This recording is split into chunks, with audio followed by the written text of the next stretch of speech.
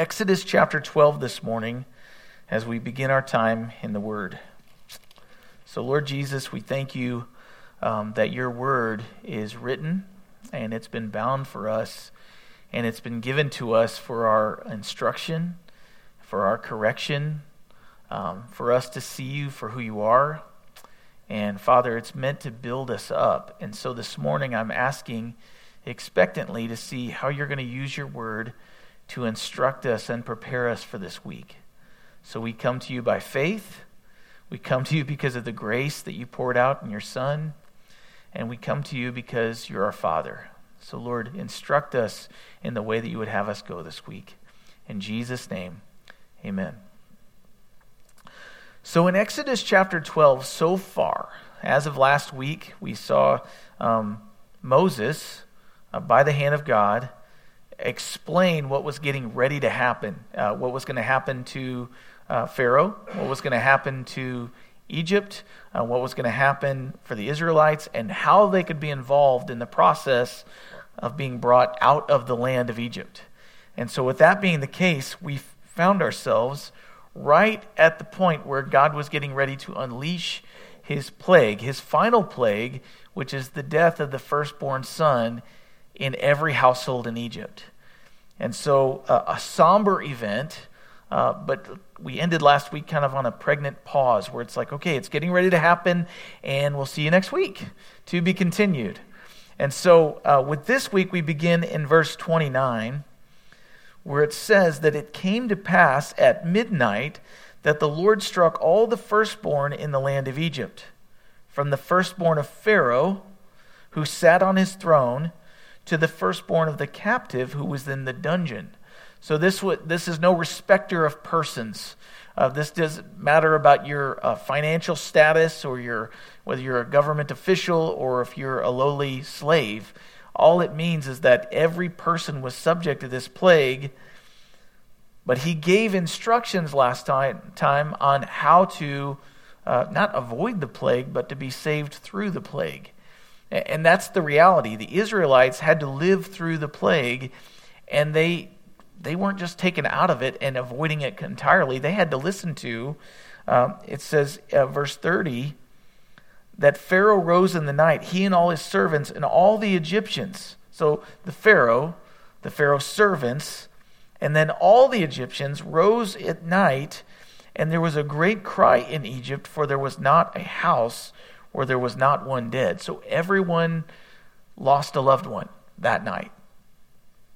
So verse 31 continues and says, he called for Moses and Aaron by night and said, rise, go out from among my people, both you and the children of Israel, and go serve the Lord as you have said. So finally, the Pharaoh is giving them not only permission, but he's saying, get out. I don't want you here anymore. It's causing only problems. And so if you remember, multiple times throughout all the plagues that God revealed to Egypt, every time he would kind of come along and say, well, okay, now I'll let you go if you make this thing stop. But then God would make the thing stop, and then they would, of course, the Pharaoh would harden his heart and say, never mind. He got his immediate need met, then he said, I'm going to delay. And over, we saw them not fulfilling their promises. This Pharaoh would not fulfill his promise to let them go and worship. And so by the end of it, the reason that it's ramped up as far as it has to the death of their firstborn is because over and over, they didn't think that God meant business. And so as he is showing over and over again that he does mean business, verse 31 tells us that the Pharaoh now calls for Moses and says, rise, get out from among my people, both you and the children of Israel. Take everybody with you and serve the Lord as you have said. Also take your flocks, your herds, as you have said, and be gone and bless me. So even though he's sending them out, it's interesting that people that don't even trust God will still say, I would like to be blessed. I'd like to be prayed for. And so here we have the Pharaoh saying, as you're leaving, bless me also. Verse 33, the Egyptians urged the people that they might send them out of the land in haste, for they said, we shall all be dead. So even the Egyptian citizens are saying, get them out. We have hardly anything left. If they continue to stay here, they didn't understand that this was the death of the firstborn. They thought if they stayed here any longer, we're all going to die. We've lost all our stuff, and now we're losing children. And the Egyptians urged the people that they might send them out. So verse 34, the people took their dough before it was leavened, having their kneading bowls bound up in their clothes on their shoulders. Now the children of Israel had done according to the word of Moses, and they had asked from the Egyptians articles of silver and articles of gold and clothing. So if you remember, part of the Passover feast wasn't just killing the lamb. It wasn't just spending time with the lamb. It wasn't just putting the blood on the doorpost. But when you eat it, you need to eat it with readiness. You need to be ready to leave at a moment's notice. They were to eat it while they were dressed, which is interesting because he's calling them to be saved through the plague, but also be ready to go. So as believers, as Christians, we need to not just trust in the blood of the Lamb of Jesus Christ, but we need to live as though we are ready to go home. Not to be comfortable here, ready to go at a moment's notice at the Lord's leading in practical everyday stuff, but also ready to go home to be with the Father at any moment. And with that being the case, they were ready. It says that the children of Israel had done according to the word of Moses. And then they asked of their neighbors, their Egyptian neighbors, for articles of silver, gold, and clothing. So he says, be ready for the journey, and then also ask your neighbors for provisions. So they're going to leave out of Egypt with money and with clothes for the journey. And he's going to use the very people that enslaved them to provide for them. But then it says, verse 36, the Lord had given the people favor in the sight of the Egyptians, so that they granted them exactly what they requested. Thus they plundered the Egyptians. They were willingly plundered. But the Lord is the one that gave them favor with these people. Verse 37, the children of Israel journeyed from Ramses to Succoth, and 600,000 men on foot besides children. And so conservative estimate would say that these were the men and women, 600,000, and their children. And if they have an average of 2 kids even, you're looking at 1,800,000, 1.8 million. And so I had to do a little estimate. I had to move the decimal, carry the 1, and then get confused, and then think about squirrels. But all that said, we have this here where they're giving. So this is a historical record. Historical records give specific words, like they left from this place to go to this place. So we have the geography, then we have specific numbers. And you might think, well, it said 600,000 men and their children. It didn't have specific numbers, but that's how the Bible shows us numbers. If you look at the feeding of the 5,000 in the New Testament, it says that there were 5,000 men and their families. And so it's not an estimate. This is how they would give you numbers. And so verse 37, the children of Israel journeyed. Verse 38, it says, a mixed multitude went up with them also, flocks and herds, and a great deal of livestock. And they baked unleavened cakes of the dough which they had brought out of Egypt, for it was not leavened. Well, they had no leaven in it because they were instructed not to put leaven, but also because they were driven out of Egypt and could not wait. Leaven takes time to break down and cause gas and then rise the dough. And the Lord knew ahead of time they wouldn't have time for that. He said, be dressed and prepare your food like you have to prepare it now, quickly. So they baked unleavened bread cakes of the dough which they had brought out of Egypt, for it was not leavened, because they were driven out of Egypt and could not wait, nor had they prepared provisions for themselves. Well, we already know that the provisions were prepared for the Israelites, but the mixed multitude had not prepared. Verse 40, now the sojourn of the children of Israel who lived in Egypt was 430 years, and it came to pass at the end of the 430 years, on that very same day, it came to pass that all the armies of the Lord went out from the land of Egypt. It is a night of solemn observance to the Lord for bringing them out of the land of Egypt. This is that night of the Lord, a solemn observance for all the children of Israel throughout their generations. And so verse 38 says that there was this mixed multitude that left with them, which is interesting because it seems to me, based on this reading of the text, that it wasn't just the Israelites that were brought out of the land, but there was a mixed multitude of people from Egypt. So perhaps some of them saw these plagues. They saw the power of the God of Israel, and they said, well, their God's stronger than ours. Let's go with him instead of staying here with ours. Our gods didn't deliver us, and so let's go out with them. Well, the problem with that is really just one small problem, is that many of them, having seen the miraculous works of God, were following the God of Israel because of the miracles, right? Miracles cannot save. Miracles can show you the power of God. They can confirm what God has said. But miracles oftentimes are really just something that we follow after. We follow miracles. And if somebody came into our town and raised somebody out of a grave or healed them of some sort of illness miraculously, we would be tempted to follow them. But the reality is, as believers, we're not to follow miracles. Miracles are actually to follow us. Mark chapter 16 actually said that those who believe in me, when they follow me, after them will be signs and wonders. They'll be bitten by serpents and they won't die. It will be a result of following Jesus. We shouldn't follow Jesus because of the miracles. And I say that because in Numbers chapter 11, verse 4, we actually see this group that followed them out of Egypt still with them. And as they're wandering in the wilderness and they're not to their final destination yet, hardship has come upon them. They don't have enough food. They don't have enough water.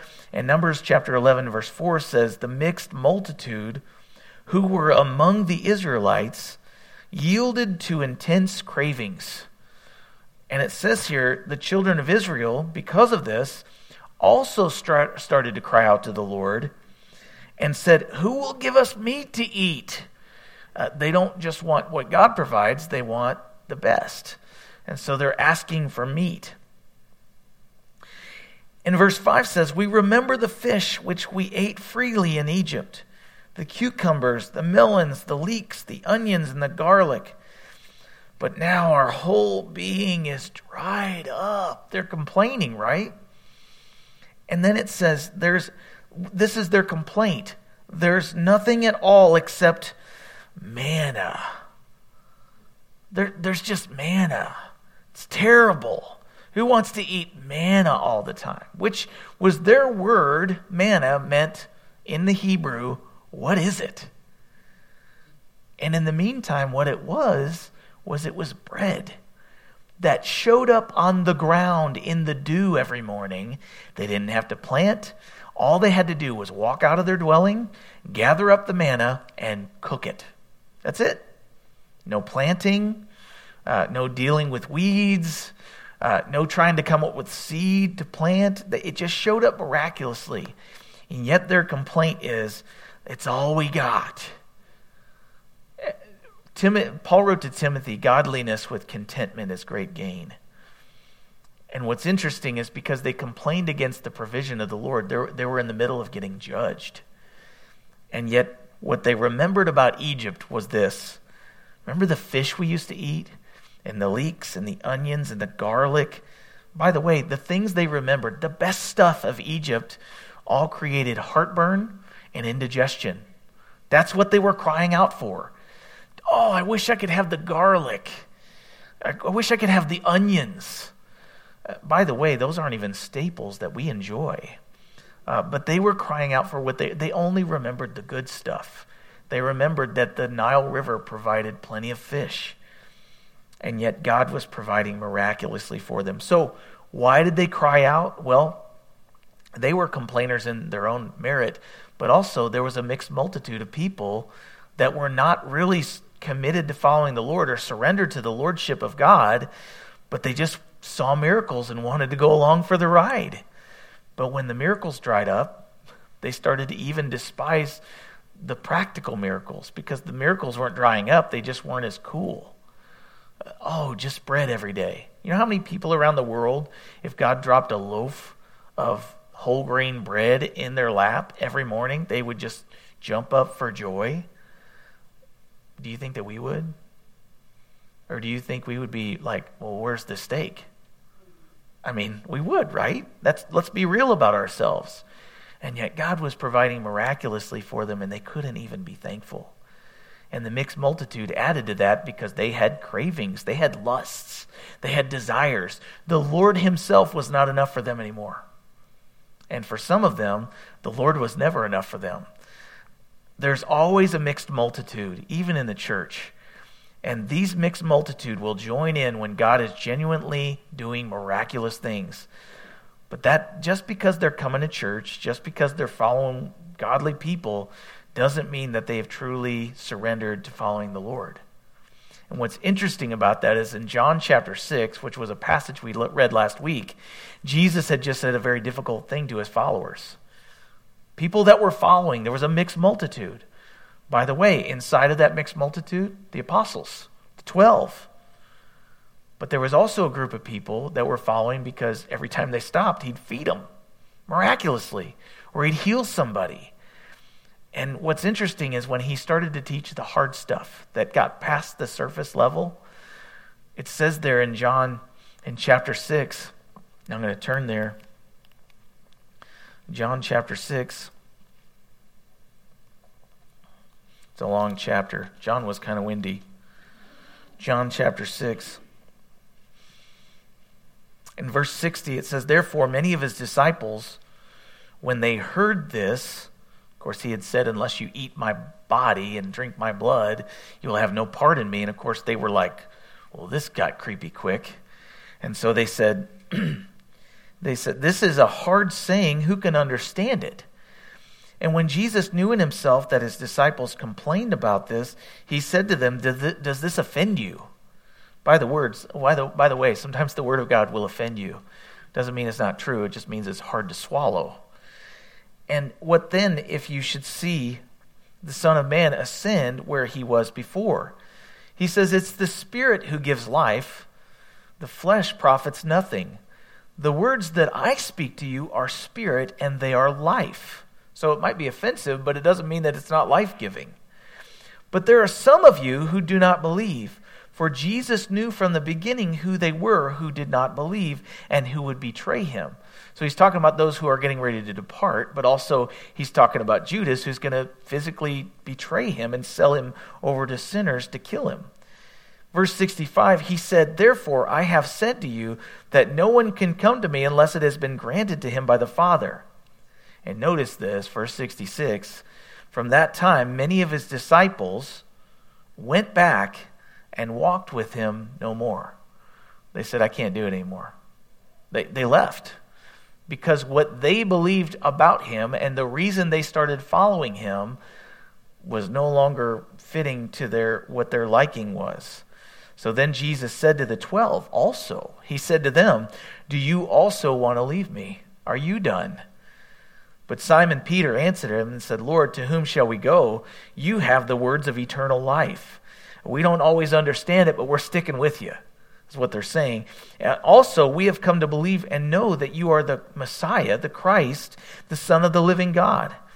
And Jesus answered them and said, "Did I not choose you, the 12, and yet one of you is the devil?" He's talking about Judas. And so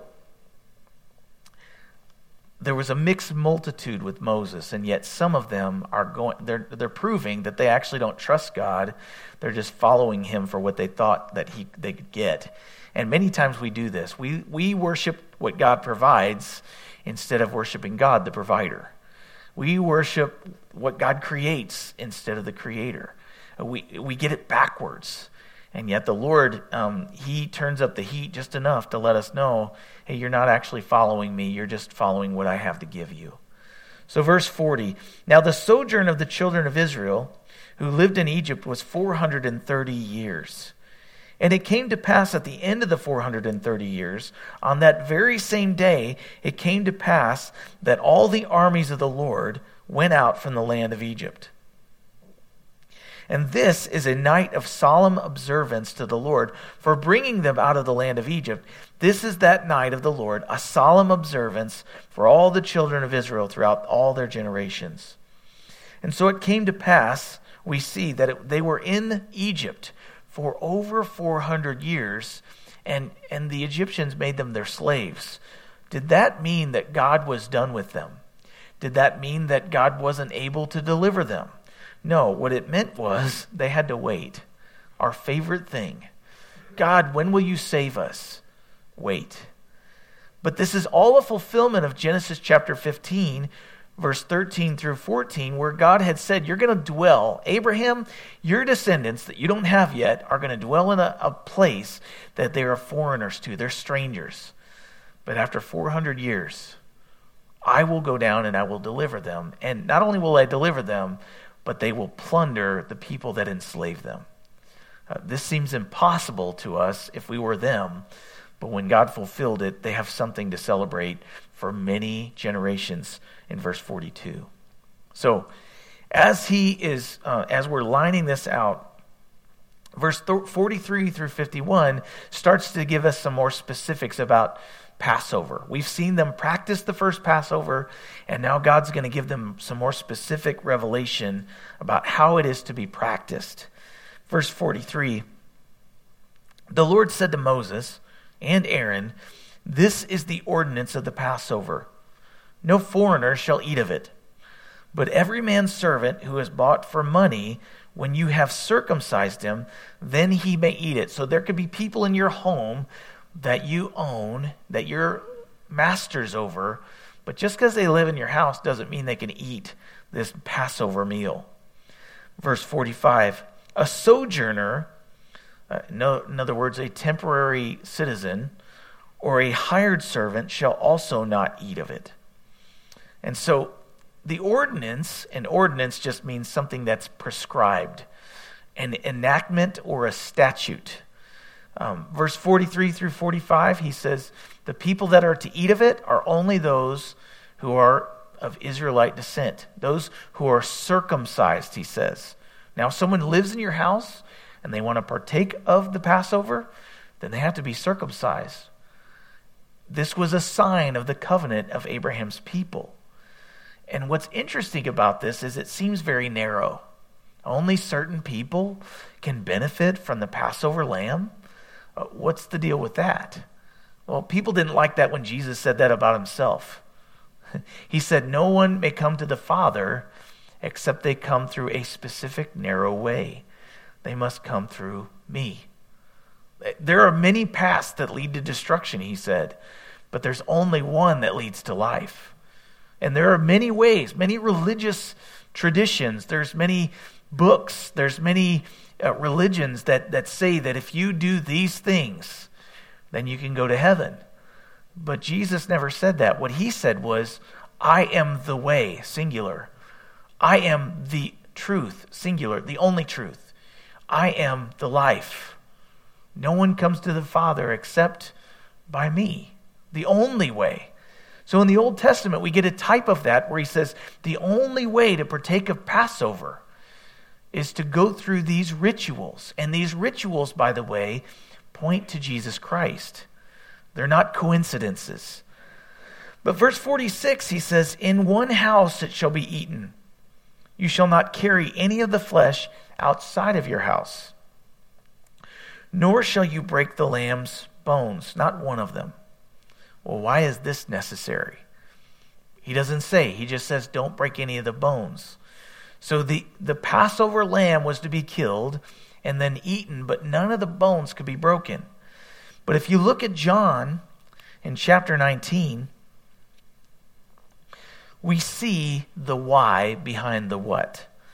John chapter 19, in verse 31, says, therefore, because it was the preparation day, this is after Jesus cried out on the cross and says, it is finished. He's just died on the crucifix. That the body should not remain on the cross on the Sabbath, for that Sabbath was a high holy day. And the Jews asked Pilate that their legs might be broken, that they might be taken away. And so what would happen is if they were going to execute someone before a holy day, the Jews were fine with that as long as they didn't leave their bodies up there during the holy day.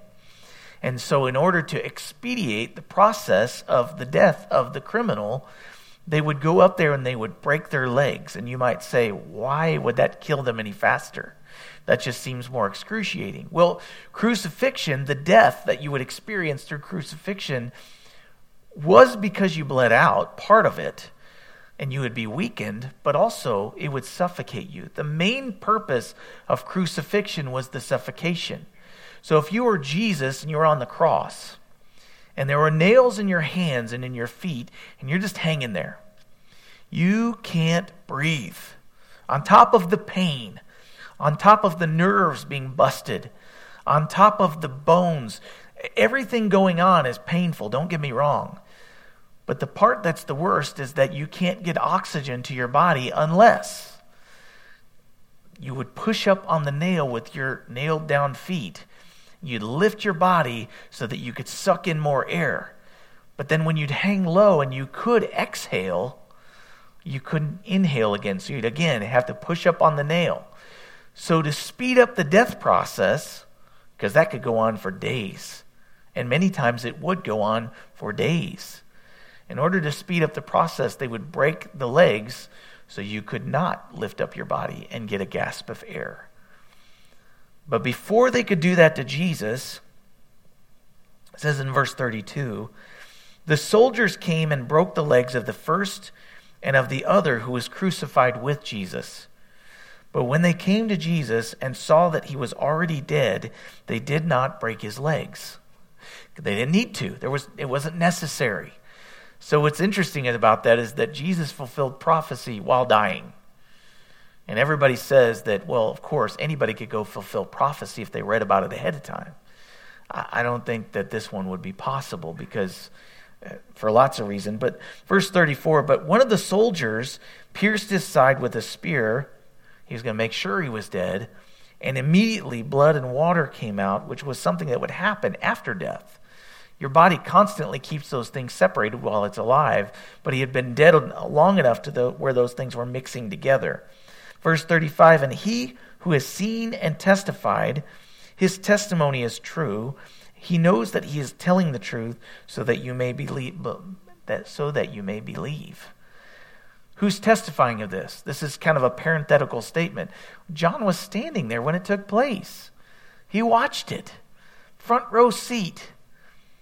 Verse 36, so then John makes application. John's writing his gospel after the other gospel writers.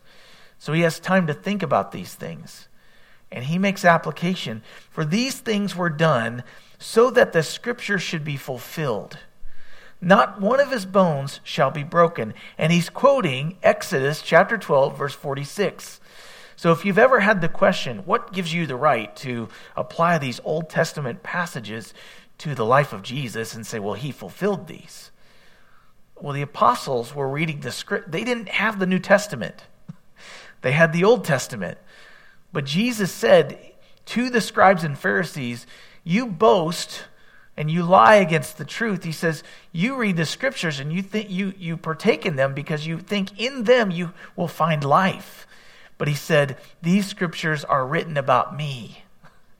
In the volume of the book, it is written of me. So if you're ever reading Leviticus, it's just a page turner. It's just why, and you find yourself saying, why in the world is this in the scripture?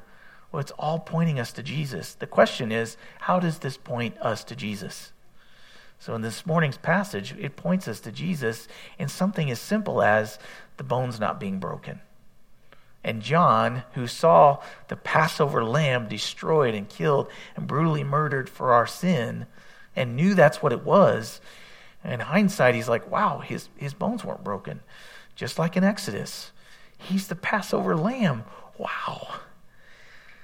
And so, if someone wanted to eat of the Passover feast and to partake in it as a native Jew, they had to do three things, and this is according to tradition. They had to be baptized. which is interesting because John the Baptist showed up and he was baptizing. But they had been baptizing for so long, so when he baptized, it wasn't just a mikvah, which was one of those big baths. It was actually a baptism in the river, and he said, this is a baptism of repentance. And even when the scribes and the Pharisees showed up, he said, who told you to flee from the wrath to come, you brood of vipers? They came to see what was going on. Why is John the Baptist baptizing in the wilderness? He wasn't following their rules. So they had to be baptized, and this was a sign of repentance, and then they had to be circumcised, which in the New Testament is a picture of receiving the Holy Spirit. The Holy Spirit testifies of Jesus. But circumcision in the Old Testament testified that it was an outward sign, it was a seal that you were in fact willing to partake in this in order to show that you were one of the Israelites, you were one of God's people, a descendant of Abraham. You were able to then partake in Passover. So this was one instruction for the Jew and one instruction for the Gentile alike. Verse 49. It says, one instruction, one law shall be for the native born and for the stranger who dwells among you. Thus all the children of Israel did as the Lord commanded Moses and Aaron, so they did. And it came to pass that on that very same day that the Lord brought the children of Israel out of the land of Egypt according to their armies. And so all these are foreshadows and types of what God would do in the gospel. So I'm going to turn to Ephesians in chapter 2. And we're going to see some of these same words that we just read in Exodus. In Ephesians chapter 2, in verse 8, Paul famously writes an often quoted verse where he says, by the grace of God you have been saved through faith, and that it's not of yourselves, it's not your works that saves you, but it's the gift of God, not of works, lest some of you should boast. For we are his workmanship, we're his masterpiece, we're his poem. We are his workmanship, created in Christ Jesus for good works, which God prepared beforehand that we should walk in them. He says, therefore. So I read the verses we always memorize. But in verse 11, he says, therefore, remember, which is all these feasts and all these memorial dinners that they would do. It was to remember back. He says, remember that you, church, once Gentiles, in the flesh, who are called the uncircumcision by what is called the circumcision, made in the flesh by hands, that at that time, when you were Gentiles in the flesh, you were without Christ. You were aliens from the commonwealth of Israel and strangers from the covenants of promise. You had no hope and you were without God in the world. You had no hope. You did not have a relationship with God like the Israelites did. But now, in Christ Jesus, you who once were far off have been brought near by the blood of Christ. For he himself is our peace, who has made us both one, and has broken down the middle wall of separation. If you were a Gentile and you wanted to go worship in the temple, there were certain places you were not allowed because you were not a Jew. But now, because of what Christ has done, not only has the court of the Gentiles been opened up and now you can go into the Holy of Holies, but now the veil was torn inside the temple so that even only the priest could go in. Jews couldn't go in the Holy of Holies. But now all mankind is allowed in. The middle wall of separation has been removed, abolished in Jesus' flesh. The enmity, that is the law of commandments contained in ordinances. So these ordinances said you couldn't take Passover until you do X, Y, and Z. But through Jesus, the law has been fulfilled so that we can now, he's created in himself one new man from the two, thus making peace, and that he might reconcile them both to God in one body through the cross, thereby putting to death the enmity that was between Jew and Gentile. And he came and preached peace to you who were afar off, to those who were near. For through him we both have access by one Spirit to the Father. And so all of this to say that we all have the same rights in Christ. Now, chapter 13. So then the Lord spoke to Moses, saying, consecrate to me all the firstborn, whatever opens the womb among the children of Israel, both of man and of beast, the firstborn are mine. And so in the context, back where we were, they've just been delivered by a plague that killed what? The firstborn of mankind and the firstborn of their beasts or their animals. And so all the firstborn that have come in and have been delivered through the plague by the blood on the doorposts and on the lintels, they're brought out of Egypt. And now he says, now that I've saved your firstborn and not the others, I want you to give me your firstborn. Consecrate them just means to set them apart and give them to me. Dedicate your firstborn to me, of man and of beast. And what's interesting about this is that all the way up until the day of Jesus, they were still doing this. They would bring the firstborn, which we'll see in verse 11 through 16. Let's read it. He says, it shall be when the Lord brings you into the land of the Canaanites, as he swore to you and your fathers. Again, when, not if. He hasn't done it yet in this passage, but he will do it, and he's making a promise.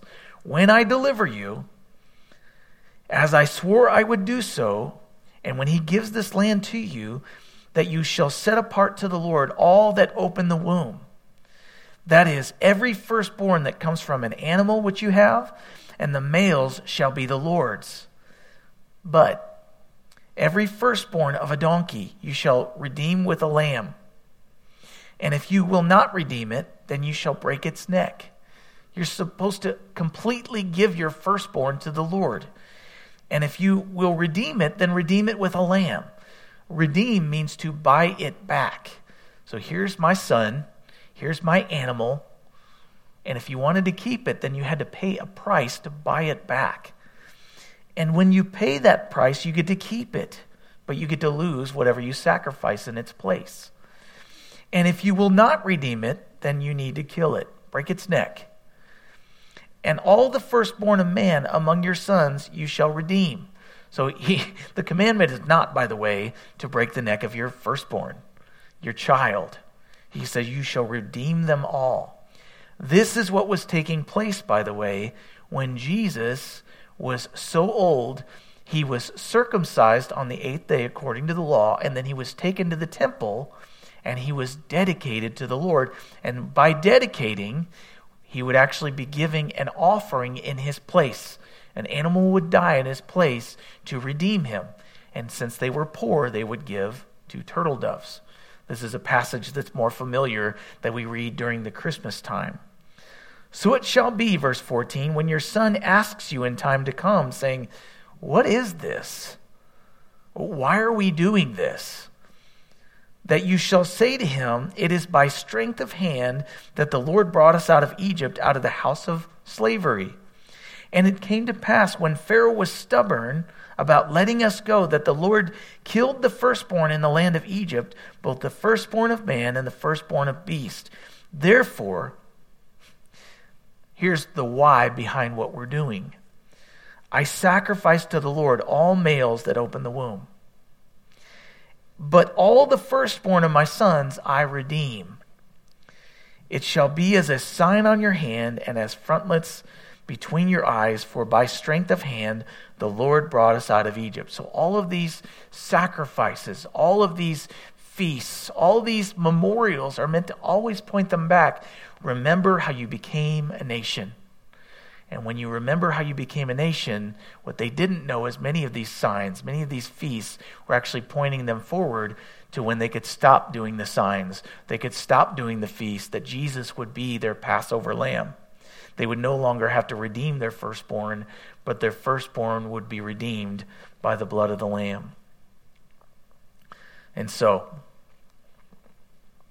every time that someone's added to the kingdom, we get to remember as Christians that we were redeemed with God's firstborn.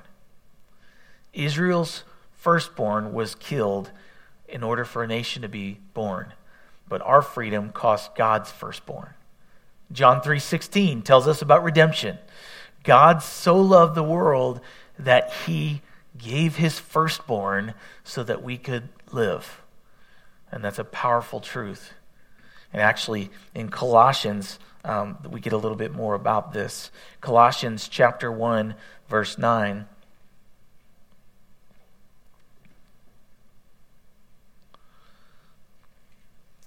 Paul writes to the Colossians and he says, "For this reason we also, since the day we heard it, we do not cease to pray for you and to ask that you may be filled with the knowledge of God's will in all wisdom and spiritual understanding, so that you may walk worthy of the Lord, fully pleasing him, being fruitful in every good work and increasing in the knowledge of God, strengthened with all might according to his glorious power for all patience and long-suffering with joy, giving thanks to the Father who has qualified us to be partakers of the inheritance of the saints in the light. He has delivered us from the power of darkness and conveyed us into the kingdom of the Son of his love, in whom we have redemption through his blood." There's that word, redemption again. "For the forgiveness of sins. He is the image of the invisible God, the firstborn." There's that word again. "Over all creation. For by him all things were created that are in heaven and that are on earth, visible and invisible, whether thrones or dominions or principalities or powers. All things were created through him and for him. And he is before all things. In him all things consist. He's the head of the body, the church, who is the beginning, the firstborn from the dead." So not only is he God's firstborn that was given for our redemption, but then he becomes the firstborn from the dead. He's the firstborn from the dead, that in all things he may have the preeminence. And so,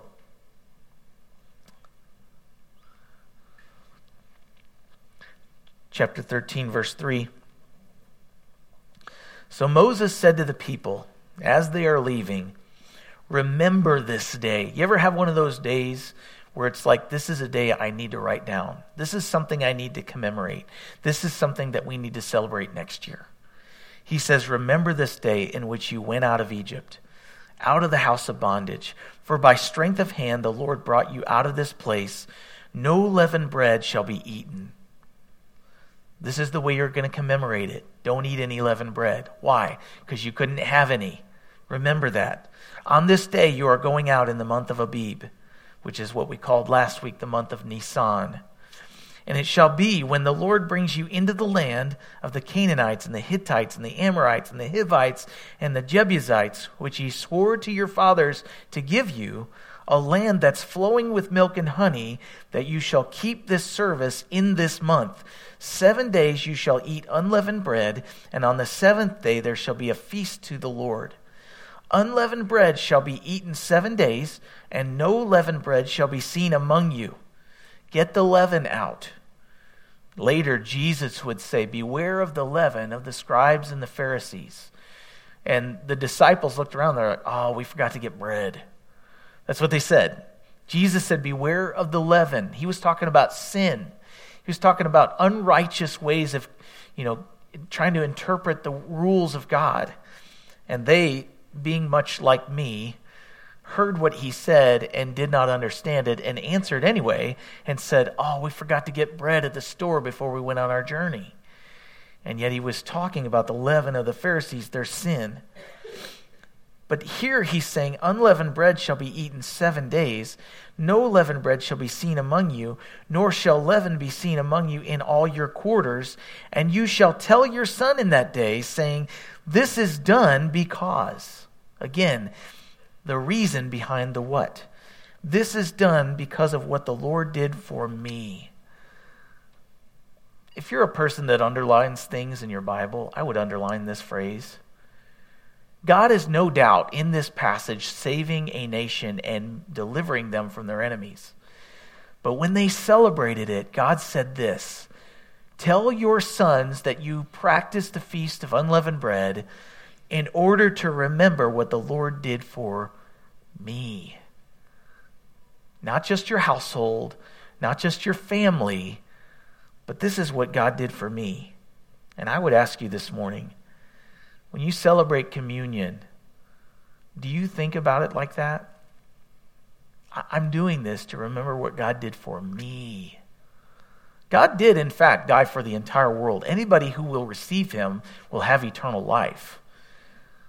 But when we celebrate communion, think about it on a personal level. God did this for me. Tell you what, it will make your heart explode with gratitude. He says, this is done because of what the Lord did for me when I came up from Egypt. This is to celebrate my personal deliverance. It shall be a sign to you on your hand and as a memorial between your eyes, and the Lord's law may be in your mouth. For with a strong hand the Lord has brought you out of Egypt. You shall therefore keep this ordinance in its season from year to year. Now they took this and made a commandment of their own. They put this as a sign on their heads and a sign on their arms. And if you go to Israel today, there are men there that have hats, and they have these ceremonial phylacteries, and they're literally wooden boxes with scrolls with tiny writing on them, and they put these little scriptures in there because they want to have the Word of God before their eyes. They tie it around their head, and they practice this, and they walk around town, and they have the Word of God literally on their physical body. But what God was saying when he said, I want this to be before your eyes, he wasn't saying, I want you to literally, physically put it on your body and carry it around with you everywhere. He says, I want it to be inside your brain. I want it to be between your eyes. That's where you read. I want you to receive it. Take it into yourself. And then he says there, I want it to be between your eyes, and I want the Lord's law to be in your mouth. To read it. To eat it. And then when we eat it, what comes out? You burp a little bit, you eat the Word of God. Even if you have a bad day and you get a little indigestion, you're spitting it up a little bit, out comes the words of life. That's much better than whatever else you might burp up. Like when we eat of the things of the world, what comes back out of us is the things of the world, and then we go, I don't know where that came from. Well, that's part of your diet. That's where it came from. But when you're eating the Word of God, and then you profess the Word of God, and you share it with other people, you're going to share with them words that lead to everlasting life, the best potential that anybody can have. And so, keep this ordinance in its season from year to year. So, this is the last set of scripture, and we'll close out. Verse 17. Then it came to pass. So God has set up reminders for them, ordinances, feasts. He's even really, whether they realize it or not, pointing them to the Messiah who's going to come and what he's going to be like, and how he's going to fulfill the Passover lamb feast. He's going to fulfill the the unleavened bread feast. But then he doesn't just leave them with a future hope. He gives them future hope, but he doesn't leave them there. He says, but now I'm going to take care of your current circumstances, because though they've been delivered out of Egypt into the desert of Sinai, which is a desolate place. So then it came to pass, when Pharaoh had let the people go, that God did not lead them by way of the land of the Philistines, although that was the quickest route. For God said, and he had a reason for it, lest perhaps the people change their minds when they see war and return to Egypt. Moses writes down for us what happened, that God did not lead them the quickest way to where they thought they needed to be. God says, I'm going to take you to this land that I promised you, but I'm not going to take you the quickest way, and here's why. I'm afraid that when you see the Philistines and they try to war against you, you'll be too close to Egypt and you'll have an easy out. You won't stay with me. He's being their shepherd. He knows that they're prone to wander. He knows that if they see the slightest bit at this moment, they're not ready for it. Adversity they can't take it yet. And so as a wise, good shepherd, he says, let's go the scenic route. And he takes them instead, it says in verse 18. So God led the people around by way of the wilderness of the Red Sea, and the children of Israel went up in orderly ranks out of the land of Egypt. Have you ever felt like God's taken you the scenic route and you don't want it? You want the quick, easy fix. You want to be to the next season of life. You want to be past this bump in the road. Just take me to my end result. That's where I want to go. And the Lord's like, you're not ready. Because God's not just about getting there. He's about making you more like himself as you go there. He's creating character in you. Romans chapter 5 that says that patience produces perseverance, and perseverance produces character, and character develops hope. But it's hope not in the things that this world has to give. It's hope in something that can't be taken away. So if you feel like God's put the brakes on and he's put the cruise control, maybe on like 5 miles an hour and you want to go 50, consider the fact that you might actually be despising the manna. You might actually be despising his good shepherding over you, where he's trying to protect you from something that you are not ready to be protected against in your own strength. He's not saying yes. He's not saying no. He's saying wait. So as he's taking them, he says, let's go the long way. And the children of Israel went up in orderly ranks out of the land of Egypt. They're still leaving Egypt, mind you. They're just going to have to go through pastures and water. And then when he takes them through the pasture and the water, he's going to prove to them who they really are. By the way, trials do that. They don't prove to God anything. He already knows our hearts. He's actually using trials to prove to us who we really are, so that he can strip away the fleshly things and build up and strengthen the things that will remain for eternity. So verse 19, Moses took the bones of Joseph with him, for he had placed the children of Israel under a solemn oath, saying, God will surely visit you, and you shall carry up my bones from here with you. So they took Joseph with them.